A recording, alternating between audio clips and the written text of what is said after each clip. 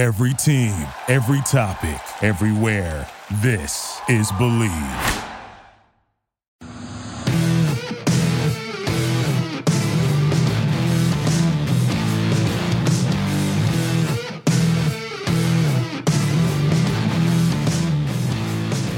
What's better than this? Guys being dudes here on the Draft Dudes podcast. It's Joe Marino and Chris Schubert. We're from the Draft Network, and we've got some fun stuff to talk about today. Want to get into some wide receiver discussion, some big picture NFL draft talk. And Chris, wide receivers have dominated the headlines this offseason, and there's some fun conversations to be had about how that's going to impact this coming NFL draft. Yeah, Joe, lots of different butterfly effects that we're going to explore today on the show, not just with the wide receivers, but with the draft in general. And these shows are always fun, right? I really enjoy going down these rabbit holes of draft storylines and doing this 30,000-foot view, because I think you can attest to this personally. Sometimes we get so in the weeds talking about this player and that player and talking about their specific skill set. All things that are very important, but when you step back and take that 30,000-foot view of how this map of the NFL draft is going to take place in 3-4 weeks from when we're doing this show, I think that's when this starts to get really fun, because you're like, okay, we've talked about all these players.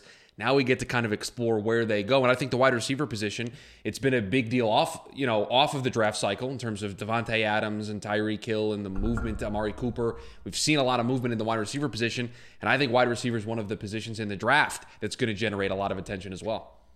What's especially interesting to me about wide receivers is the amount of teams in the bottom 8-10 picks that you look at and say, yeah, they could use a wide receiver. You look at Buffalo at 25.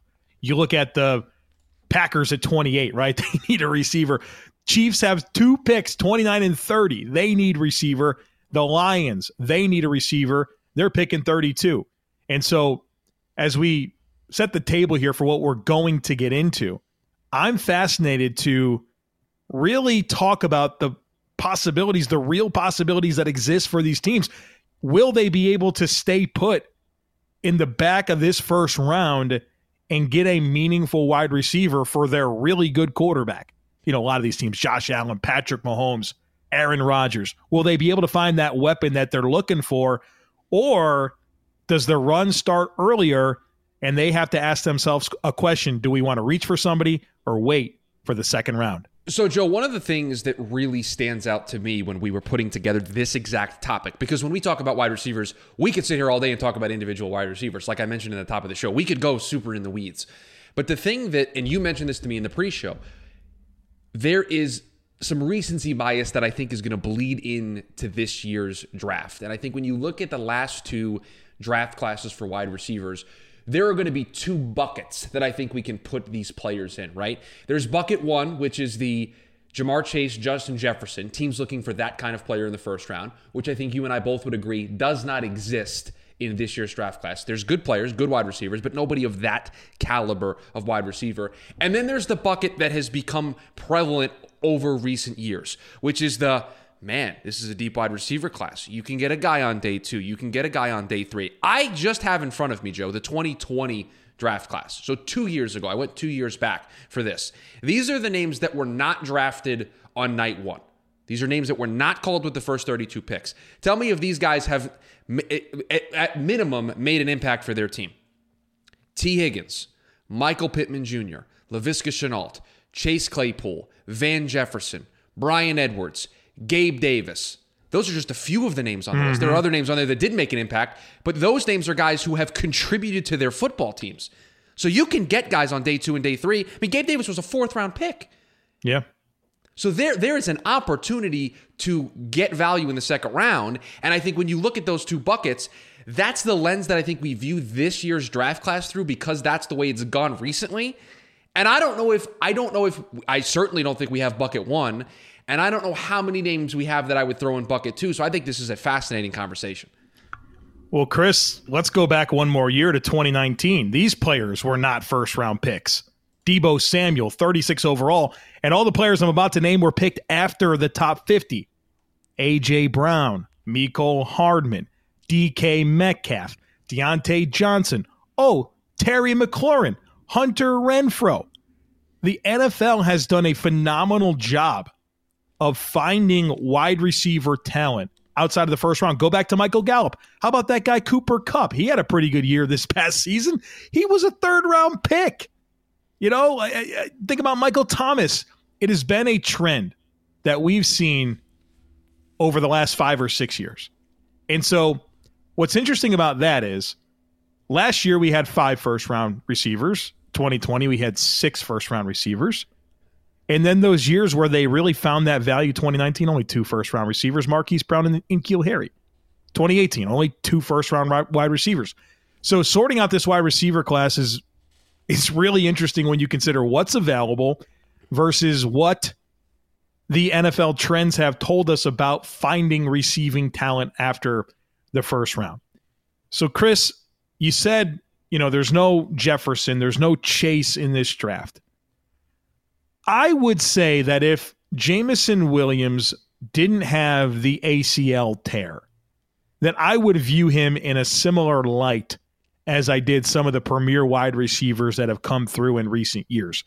Now, I don't think anybody expects Jameson Williams from Alabama to be the first receiver off the board, and it's really a question of, does he go in the first round? If so, how far does he fall? Does he get out of day one? Those are questions. But if this guy's healthy, he has that explosive big play ability to win down the field. Like, this guy can stack corners and get on top of them and run away and get behind the secondary, and he's got ball skills and he's got hands. And then we saw, as the season progressed for Alabama last year, the entire skill set come together where the route running to all levels of the field, the yards after catch, it was all there. This is that guy that I think changes the way defenses play you if you have him on the field and healthy.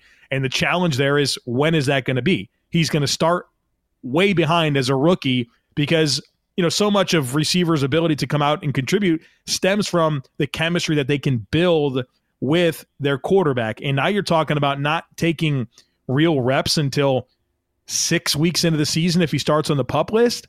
And so it's a little bit challenging that from that perspective. But if you can wait, if you can be patient, you can have what I think is a real difference maker at the receiver position. And we're not talking about a guy here in Jameson Williams that many people are thinking this is the first wide receiver off the board given the injury. Yeah, and I think the other important thing too, and when you said it, it made me kind of put it into context.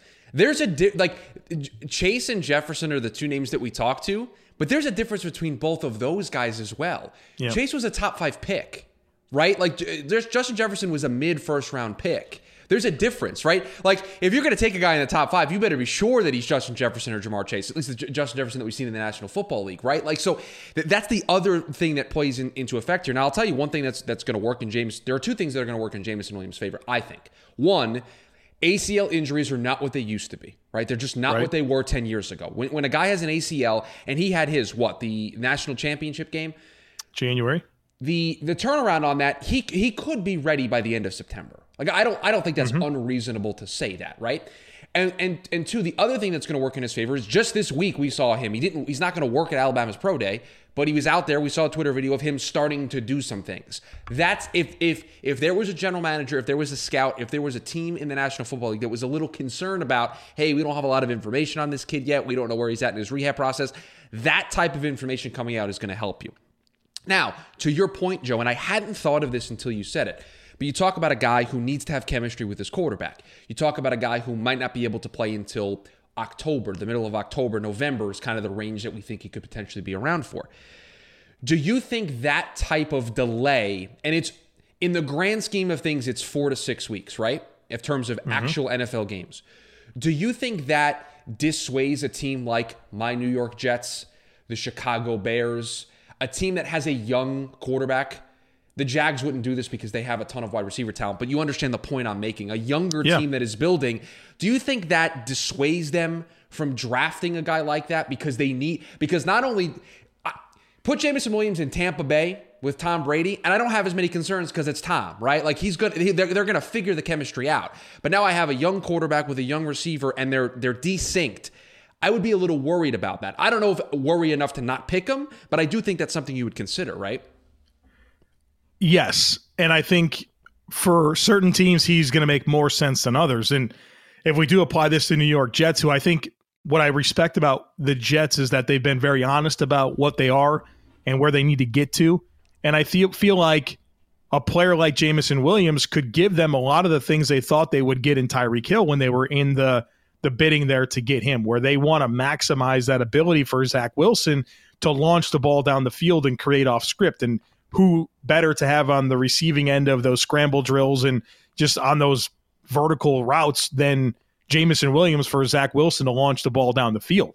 And he's really good after the catch. So he not only can help you in the quick game, which is the bread and butter of that style of offense, that LaFleur style, Shanahan influenced offense. It's the quick passing game, and that sets up your shots down the field. I think Jameson Williams gives you the best of both worlds. And because you're a team that appears to be patient with where you want to get to and your process to get there, I could get behind the Jets wanting to have Jameson Williams. Now let's apply this same thing. Let's bring in the Atlanta Falcons to the conversation, who hold the number 8 pick in this draft, who have Marcus Mariota as the bridge quarterback to some quarterback that we suspect eventually will get there. And I don't feel good about that, where Marcus Mariota doesn't have the time to wait, right? He has to make it happen quick for the Falcons. And they need wide receiver help, but I don't think they need wide receiver help that they have to wait on. And so as two teams where I think, okay, is wide receiver in play for them in the top 10? The Jets and the Falcons, I have varying degrees of how I feel about that based on the context of those different landing spots. Yeah, I mean, Jameson Williams is my personal wide receiver 1 for the New York Jets and just in general, right? Like he's the guy that I would have no issue taking at 10. And again, if you're going to give up 4 to 6 weeks of Jameson Williams to have him hopefully paired with Zach Wilson and whoever, insert any other rookie quarterback if you're Atlanta or any other team that we want to use, Carolina, any other team we want to use in this scenario, right? Insert that rookie wide receiver with a young quarterback. I think you would look at it from a bigger picture and say, yeah, maybe we're not going to get the immediate returns in 2022, but we'll be able to get good returns down the road. And I think that's the thing that ultimately would sway me in one direction or the other. But Joe, we just talked about bucket number 1. We haven't even touched bucket number 2. It's how deep this conversation goes. So why don't we talk about that day 2, day 3 value that teams can have, that they can find, and how many guys we think fall into that bucket this season. So, Chris, we touched on the early dynamics of the wide receiver class and Jameson Williams and where the run could start. And that's going to be important to figure out, is when does the run on receiver start? Because that's going to give us clarity on who could actually be first-round picks and who are the guys that are going to fall to day 2. And, man, you could convince me of a lot of different things here in terms of which receivers come off the board night 1 and which ones are still waiting. And that creates a lot of fascinating conversation over the possibilities for teams that do want to play the waiting game and opt to try to find that value on day 2, like where we said in the open, there's been a lot of value across the last couple of seasons. Well, Joe, let's just look at it, right? You mentioned a bunch of teams in the open of teams that could be interested in wide receiver. You didn't mention Dallas at 24. You could make a case Arizona at 23 would take a Jameson Williams or a player of that caliber if that player fell to them at 23. They might go with a BPA approach. I mean, Green Bay picks as early as 22, right? Like, so, and not even pick 28. Look all the way up at 22 where the run could start. And so New England, New 21. England, like the money that they spent in for their pass catchers didn't necessarily pan out. So did they try to then go with a younger? Like, there's so many different teams that I could very easily make the case. Like, yeah, that team should get a receiver. Philly's got 3 first-round picks. You don't think they could sit around and go, yeah, you know what? You know what we should do with one of those picks? Yeah, we'll take a receiver. So, like, the guys we put into this bucket of, wow, these are guys that you could get on potentially day 2, and they could be your DK Metcalfs, your A.J. Browns, the guys that we mentioned at the top. I wonder how many of those guys just get artificially pushed into round 1 because there's a run and teams panic. Like, the Jets pick 35 and 38. The Jags pick, where do they pick? 33? Like, there are teams right in that cluster of picks right in the first half of the second round that if you're a team like Green Bay or Kansas City or the Detroit with 32, like, you're not going to want to wait because what's going to come? They're not going to get to you. And so The guy that immediately jumps out to me, and he's been a guy that I've been a fan of since the Senior Bowl, really stood out there, and he's just been one of my guys. So I've been driving the bus for this guy, Christian Watson. He's a guy that at the Senior Bowl I was like, man, this is that day 2, early second round guy that goes to a team and it's just a home run. Like that's how it felt to me. Well, then he does what he does at the combine at Indy. This guy's getting drafted with one of those first 32 picks. Like he's not. I don't think he's getting there. Wow. Okay. So Christian Watson, North Dakota State, height, weight, speed specimen, strong, confident hands, can win down the field. And his resume of explosive plays is really off the charts. I mean, his number of 20-plus yard plays as a percentage of his touches is literally off the charts. I like a lot about Christian Watson. And the physical skill there, the bet on trait stuff that I preach all the time, it's fully encapsulated in Christian Watson. I do think that he's a player that has to kind of round out his game a little bit, develop a bit more route running, and obviously there's a jump in competition, and I'm never afraid of small school players. Small school players have been doing great in the NFL for a long, long time, and I think he certainly has what it takes, but I do recognize the curve, right? Like, it's a different world. You're beating up on corners from South Dakota State, and now all of a sudden, hello, welcome to the NFL. Here's Jalen Ramsey or Marlon Humphrey or insert whatever good starting cornerback that every single team has. So there's a bit of an adjustment there, but you have to love the physical skill there. And if he goes top 32, I think I'd be a little bit surprised. But to your point that you made about the landscape here, especially in that second round range, he's not going to wait long. I don't think he gets outside of the top 50 for sure. I mean, Joe, would you be surprised if a team like Kansas City or Green Bay, like those are great situations for him, I think. Established quarterback, established coaching staffs, offensive minds. Like they're going to understand what his quote unquote limitations are, right? In terms of route running, they could set him up for success. You know, it's situational, right? Like I'm not advocating for Christian Watson to be the pick at 21 to New England. Like that's not what I'm saying. Right. But there are teams in that back 6 picks that I think make great landing spots for guys. And we've seen this. Take the wide receiver position out of the equation for a second. We see this all the time.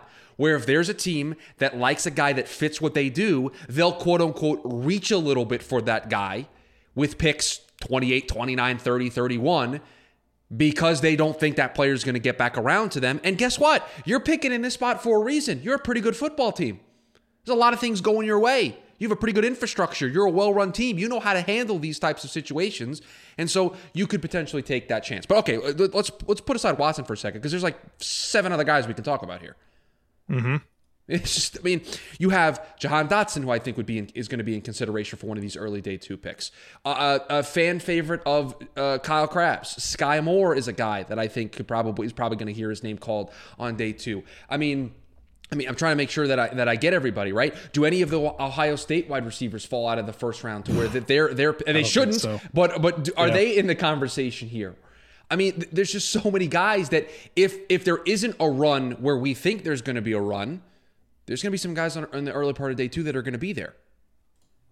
Drake London. I think we can cross off the list. I think both the Ohio State receivers, Chris Olave and Garrett Wilson, I think they're gone in the first round. I would agree. I think there's a really good chance Drake London is a first round pick. Outside of that. Oh, no. Jameson Williams, I think, goes in the first round. Okay, so you're willing to say there's 4 locks? Because if he doesn't go early to like the Jets or any of those teams in the early that we were talking about earlier, Kansas City or Green Bay would take him late and just wait because they're in a Super Bowl window and they would just take their chances, right? And so I don't see him falling out of the top 32. I don't think that injury is going to stop him from being a first round selector. That's a good point. You said Kansas City, Green Bay. I'd add Buffalo, who I think wants that vertical player as well. If Jameson Williams gets past all 3 of those teams, I have questions. And that shouldn't be the case. Yeah. All right, so we'll call it 4 locks, but I can be convinced that any other receiver, you mentioned some of them, Jahan Dotson, Penn State, Treylon Burks, Arkansas, Sky Moore, Western Michigan, Christian Watson, North Dakota State. Those names, if they went first round, I wouldn't blink an eye. If they went second round, I wouldn't blink an eye. And so this is that value game. And I think what this really goes back to is where does the run start? If Atlanta and the Jets and even Washington, those types of teams right there start the run, then they're going to go quick. If you get past those teams and it really starts with kind of the Saints and the Eagles and Patriots, then things look a little bit different. But the mystery this year is very big in terms of who's going to go in the first round. And I wonder what questions teams are going to ask themselves in terms of deciding if somebody's a first-round pick. Because whenever I sorted out my rankings this year, if I didn't feel like you could be like the focal point of an NFL passing game, I kept you out of the first round. You know, like you had to profile to me as a legit, like either number one or close to it. One of those fringe ones where you can have two of those and feel like you're good enough at receiver.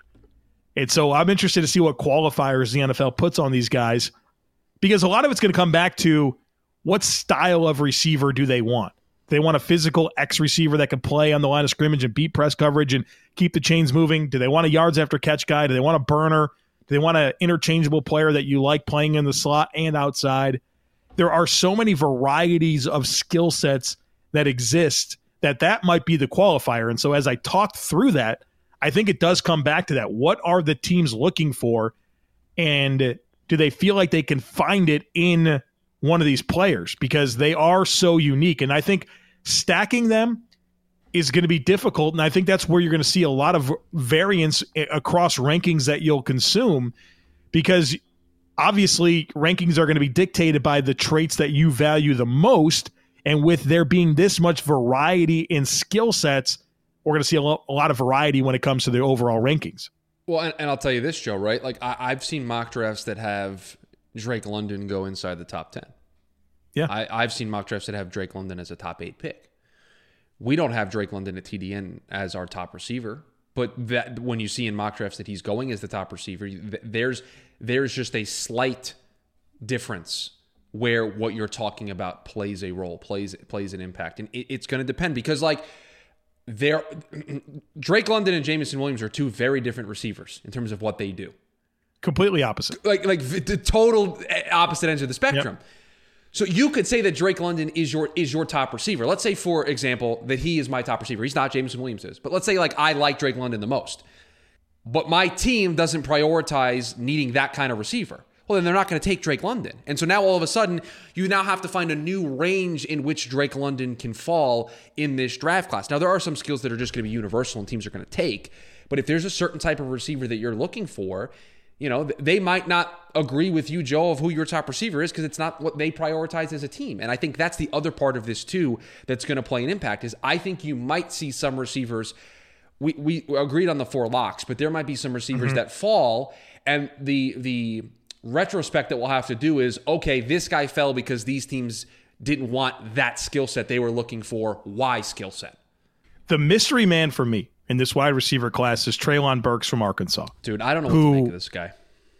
He's really hard, really difficult to evaluate and forecast, because the production's there. Like, obviously he was the best player on Arkansas. They force-fed him the football. A lot of manufactured touches, some wins down the field. They use this guy as a punt returner sometimes. I mean, what a unique player given his size. But then he didn't quite test like we thought he was going to test. We heard about 4X gloves, right? And they had like average size hands. You watch his tape, he doesn't really win routes, you know, and that's got to be at the when I asked Sean McDermott one time, what are you looking for in a wide receiver? And he said, I want guys that can get open and catch the football. And that's as basic of an answer that you can give. But how do you get open? You run good routes. And watch the tape of Treylon Burks and show me the plays where this guy runs routes and wins a route. So he's such a unique player in this class, and he's the mystery man, because I could see him going early in the first round, top 15, top 20 picks. I can see this guy falling into day 2, which makes this even more of a fascinating conversation when it comes to these wide receivers. Joe, I think one of my favorite things to do this time of year is to ask a question that on the surface seems extremely dumb, because the answer is it starts with the number 1 pick. But the question I'm going to ask us here today that we're going to explore is, where does the draft really start? Like, where are those moments, where are those picks that we think are turning points to where if a certain player goes here, it's going to change the complete direction that the draft goes. And I think there are a couple of different options. So I think what would be fun is if you have one that immediately jumped to mind to you, we could take it, explore it, see what it does, and then see if I have a different one, and we can just kind of butterfly effect this thing out, because it's probably my favorite thing to do when it comes to draft season. Oh, man, there are so many. It's just a matter of which one I want to say first. But to me, the one that's really fascinating to me is the Jets at 4. And if they pick Sauce Gardner, the corner out of Cincinnati, which I don't think is that crazy to think is a possibility.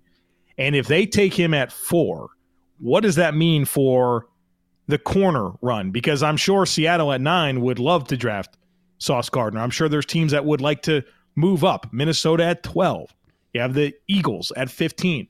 The Ravens at 14. And when I think about this cornerback class, I think there's a clear top 3. And Sauce Gardner, Andrew Booth, Derek Stingley Jr., and then I think kind of flirting there at the back end of that is Trent McDuffie from Washington. And so if Sauce goes 2, what does that mean for the rest of these corners, and how quickly do they come off the board? So that's just, I could go so many different directions, but that right there is the one that's the prevailing thought in my head right now. Can I tell you the one that I'm glad that you said the Jets, because that's not the one that I have, although it's an important one, because I think you can insert any player. I mean, if the Jets don't take an edge rusher at 4, right? What does that do? If they join the tackle craze with Ike McWanu, like, you know, what does that look like? The one for me, and this is your fault. You have put this in my brain, and I have just been marinating on it for just weeks, where I'm like, this could cause chaos. You have been pushing this idea that the Detroit Lions could take a quarterback at number 2, and I'm here to tell you, if they take a quarterback at number 2. All bets are off. Like, it's just, I don't know what's going to happen. Because, Joe, quarterbacks are the one position, and you've done this long enough, and I've been doing this for a couple years now, that it just changes the game. It's just the position when it comes to the draft that changes all of the variables. It changes everything that you think of. And I can see a scenario where if they take a quarterback, you've been saying Malik Willis, so we'll use Malik Willis in this example. If they do that, what does that do to the other teams that are looking for a quarterback? Are they now in a frenzy to try to get inside the top 10 to get their guy? Are they calling up Seattle at 9? Are they calling up the Jets with either 4 and 10? Are they calling up Carolina? Are they calling up the Giants with one of their 2 picks at 5 and 7 to say, listen, now one less quarterbacks off the board, and these guys are kind of clustered together. Malik Willis, TDN's QB1, but there are quarterbacks that are kind of clustered together. Well, now if one name's off the board, there's one less option for you. And so I really think if that does happen, you are going to see a team trade into the top 10. I genuinely believe that if Malik Willis goes to, or any quarterback goes to, that is going to cause a ripple effect in which at least one team is going to trade inside the top 10. What's the compelling argument for Detroit to not pick Malik Willis at 2? If they like him, why wouldn't they pick him at 2?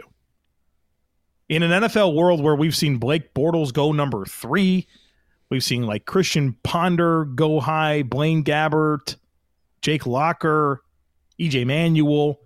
And I'm not trying to put Malik Willis in that light. I'm trying to say if teams like quarterbacks, they draft them.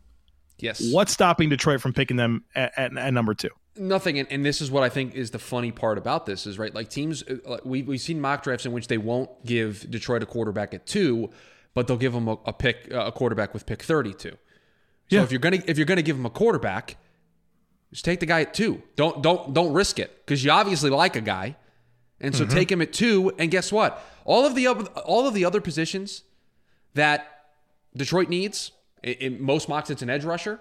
There's gonna be some pretty good edge rushers that they could pick at 32. We talked about it this week on the Draft Dude show. Like, they can do this. They can do this without sacrificing a ton. Are Kayvon Thibodeau and Aiden Hutchinson potential, game-changing talents? Yes.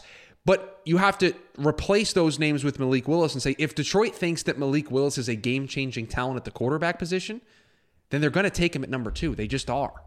That's just the way it's going to go. And then they'll get another player that they really like at 32.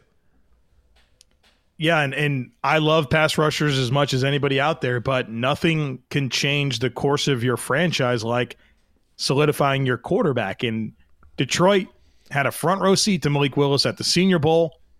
I like the infrastructure that they've built. They have a very good offensive line. They have a commitment to running the football. Whatever you think of DeAndre Swift, it matters to them, right? They have a great tight end in TJ Hawkinson. The receiving talent is coming together with Amon-Ra St. Brown and DJ Chark in the fray, and Quintez Cephas coming back. They've added to that wide receiver room, and you have Jared Goff. And to me, that's what I like about it, is that you do have Jared Goff, and he's not going anywhere.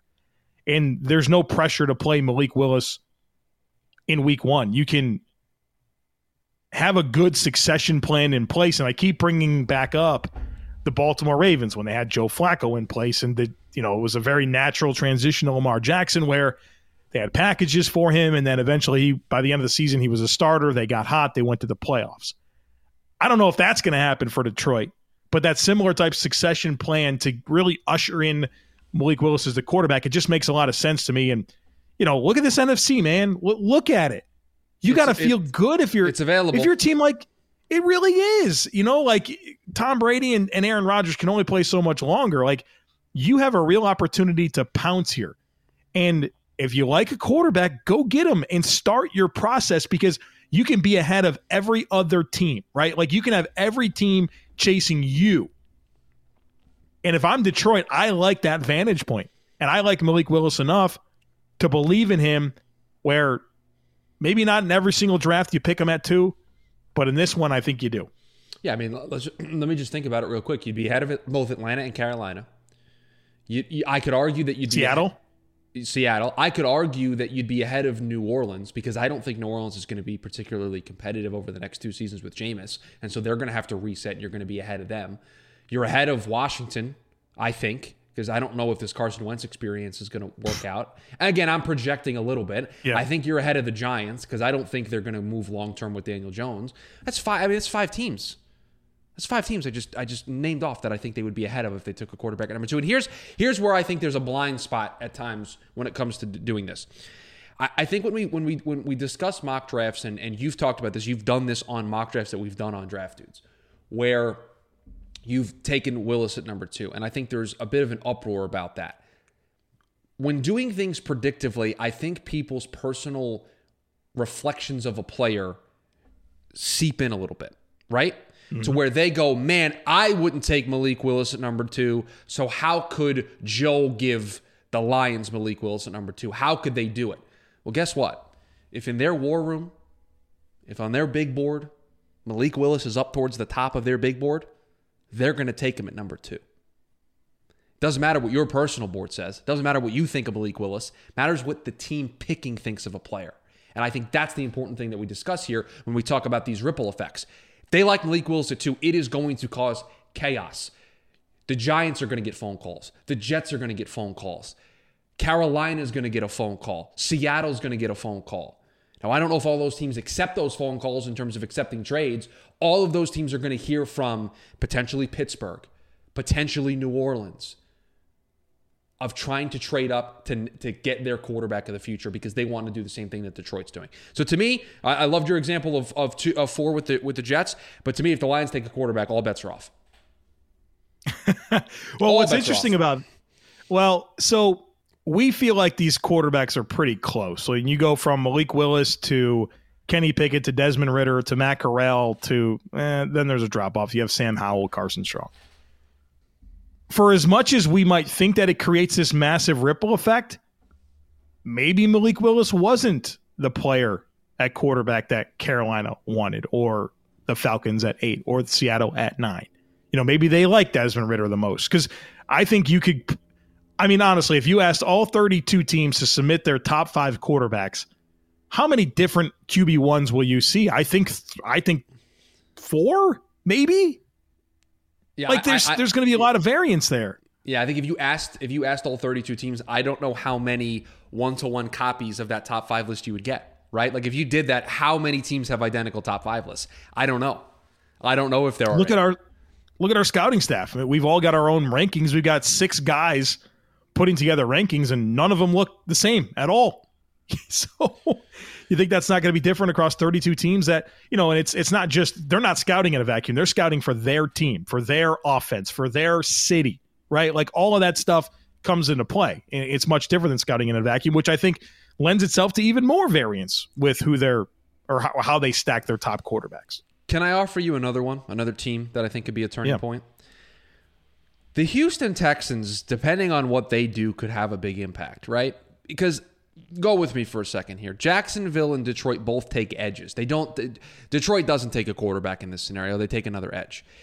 If Houston also takes an edge, that's 3 edges right off the board. And we did it this week on Draft Dudes where we contextualized the edge class. And there are what, 5 or 6 guys that both you and Kyle believe are first round caliber, at least grade wise, talents. Yep. 3 of them go with the first. I mean, you have the Jets that are probably in the market. You have the Giants that are in the market. Atlanta, I've seen mocked edges at number 8. Like, there are teams that would want an edge that could have an impact. Now flip it. Let's say Houston takes a tackle. What does that do? Because now, I mean, there are 2 tackles that we talk about being at the top, right? Ika Mekwonu and Evan Neal. Does that force a team for Evan Neal? Does that push Trevor Penning up? Like that to me feels like a really important moment of what position Houston goes with could determine what direction both the Jets and players that the Jets and Giants envision being on their teams might not because of what Houston does at 3. Yeah. This is good, Chris. This is really good. You got my head spinning over here right now because I think realistically, would it be crazy to you to think that the first 3 picks are some combination of Aiden Hutchinson, Kayvon Thibodeau, and Trayvon Walker? As we currently that wouldn't surprise anybody, would it? No. As we currently do the show, that would not surprise me. In any order of those 3 guys, no. All right, so let's say that you're the New York Jets, and in your mind, you've thought that with one of your top 10 picks, you're going to get an edge rusher, right? And this is what you thought you needed to accomplish. And all of a sudden, it's looking a little dicey because 3 are already off the board. Do you make that choice at 4 to say, oh, my God, we got to get the guy that we like? Maybe that's Jermaine Johnson. I think you have to do is it. I think you have to reach. I think you have to. Because you're not getting them at 10. Right, you're getting completely shut out of this edge class. The top of it, at least. And two things. He's not going to get there to 10, but I think having 10 allows you to reach a little bit. Because okay, I'm still going to be able to do the other thing that I want to do at 10. But how do you foil that against, oh my God, we have our choice of offensive tackles? True. Which is also a meaningful position, and you have Zach Wilson in year 2. Can I interweave what you talked about earlier? That could be a scenario where they go, screw it, give us Sauce Gardner, please. We'll just take Sauce. Oh my God. You know what? Forget this. We'll take Sauce. Because then, Joe, in that scenario, 3 edges, they take Sauce. One of the tackles could be there at 10. You could weave this all the way back to where one of those guys, they're the guy that falls. Or at least, when you say one of the tackles, at least Penning or Charles Cross. Man, this is crazy. The NFL draft this year is as unpredictable as ever. And the more we talk about it, the more my head spins. Joe, I had your head spinning there during the break. You needed a moment to collect yourself, to kind of put it all together after we went down that road with Houston and what that could do to the draft. And we were talking during the break about how Houston could even, could be that linchpin moment of the NFL draft. And so as we kind of close here, as we've talked about some hypotheticals with wide receivers, and we didn't even let them kind of into the picture of them potentially having an impact on the draft and pushing some positions in and out. I think where I kind of want to put a bow on this, Joe, as we've gone into these draft storylines the last couple of weeks here, is positional value is going to be important, how each team prioritizes these positions, and just one difference of opinion between 2 teams, just picking one player over another player, can dramatically impact the way this draft goes. And so when predictively we sit down and we do these mock drafts that we do all the time, when it comes to draft season, I think it's so important to know that just one little difference, just one scout at the last second going to his general manager, wait a minute, we maybe should take this guy, could change everything. There are alternate realities that have different scenarios, that have the scenarios that we played out. I think that's the part about this that's the most fun to me is playing these scenarios out in our heads. Well, especially when you consider, you mentioned premium positions, and we have players at premium positions all over what we think is going to go in the top 10. We've got corners, we've got edge rushers galore, we've got offensive tackles galore, we have some maybe wide receivers, we have some maybe quarterbacks, and I think that's where you should settle, right? Like, the NFL is going to fill up this top 10 with those positions, and that's why I think guys like Kyle Hamilton might get, shut out of the top 10, even though he might be one of the best 2 or 3 players in this draft. Like, Maybe you love Devin Lloyd or Nakobe Dean at linebacker. Like, I don't think they get picked in this range. I think what we can laser back in on is that the NFL is going to prioritize premium positions at the top of the draft, and there are a bunch of really, really good options for them to consider. Yeah, these positions are prioritized on a yearly basis as it is, but in a year in which it is loaded at the top, at specifically edge and corner, there's just not enough seats at the table, right? There's just not enough, it's a game of musical chairs, and I don't know if Kyle Hamilton, Nakobe Dean, Devin Lloyd, if those guys are able to sneak their way in. They might. They are very talented players that could sneak their way in, but it just feels like those premium positions are going to rise to the top, and they're going to be the names that we see called with those top 10 picks. Joe, it's been a blast. It is draft month. It is officially April. We are counting down the days. For Joe Marino, Chris Schubert, Draft Dudes, we'll talk to you next time. Thank you for listening to Believe. You can show support to your host by subscribing to the show and giving us a 5-star rating on your preferred platform. Check us out at Believe.com and search for BLEAV on YouTube.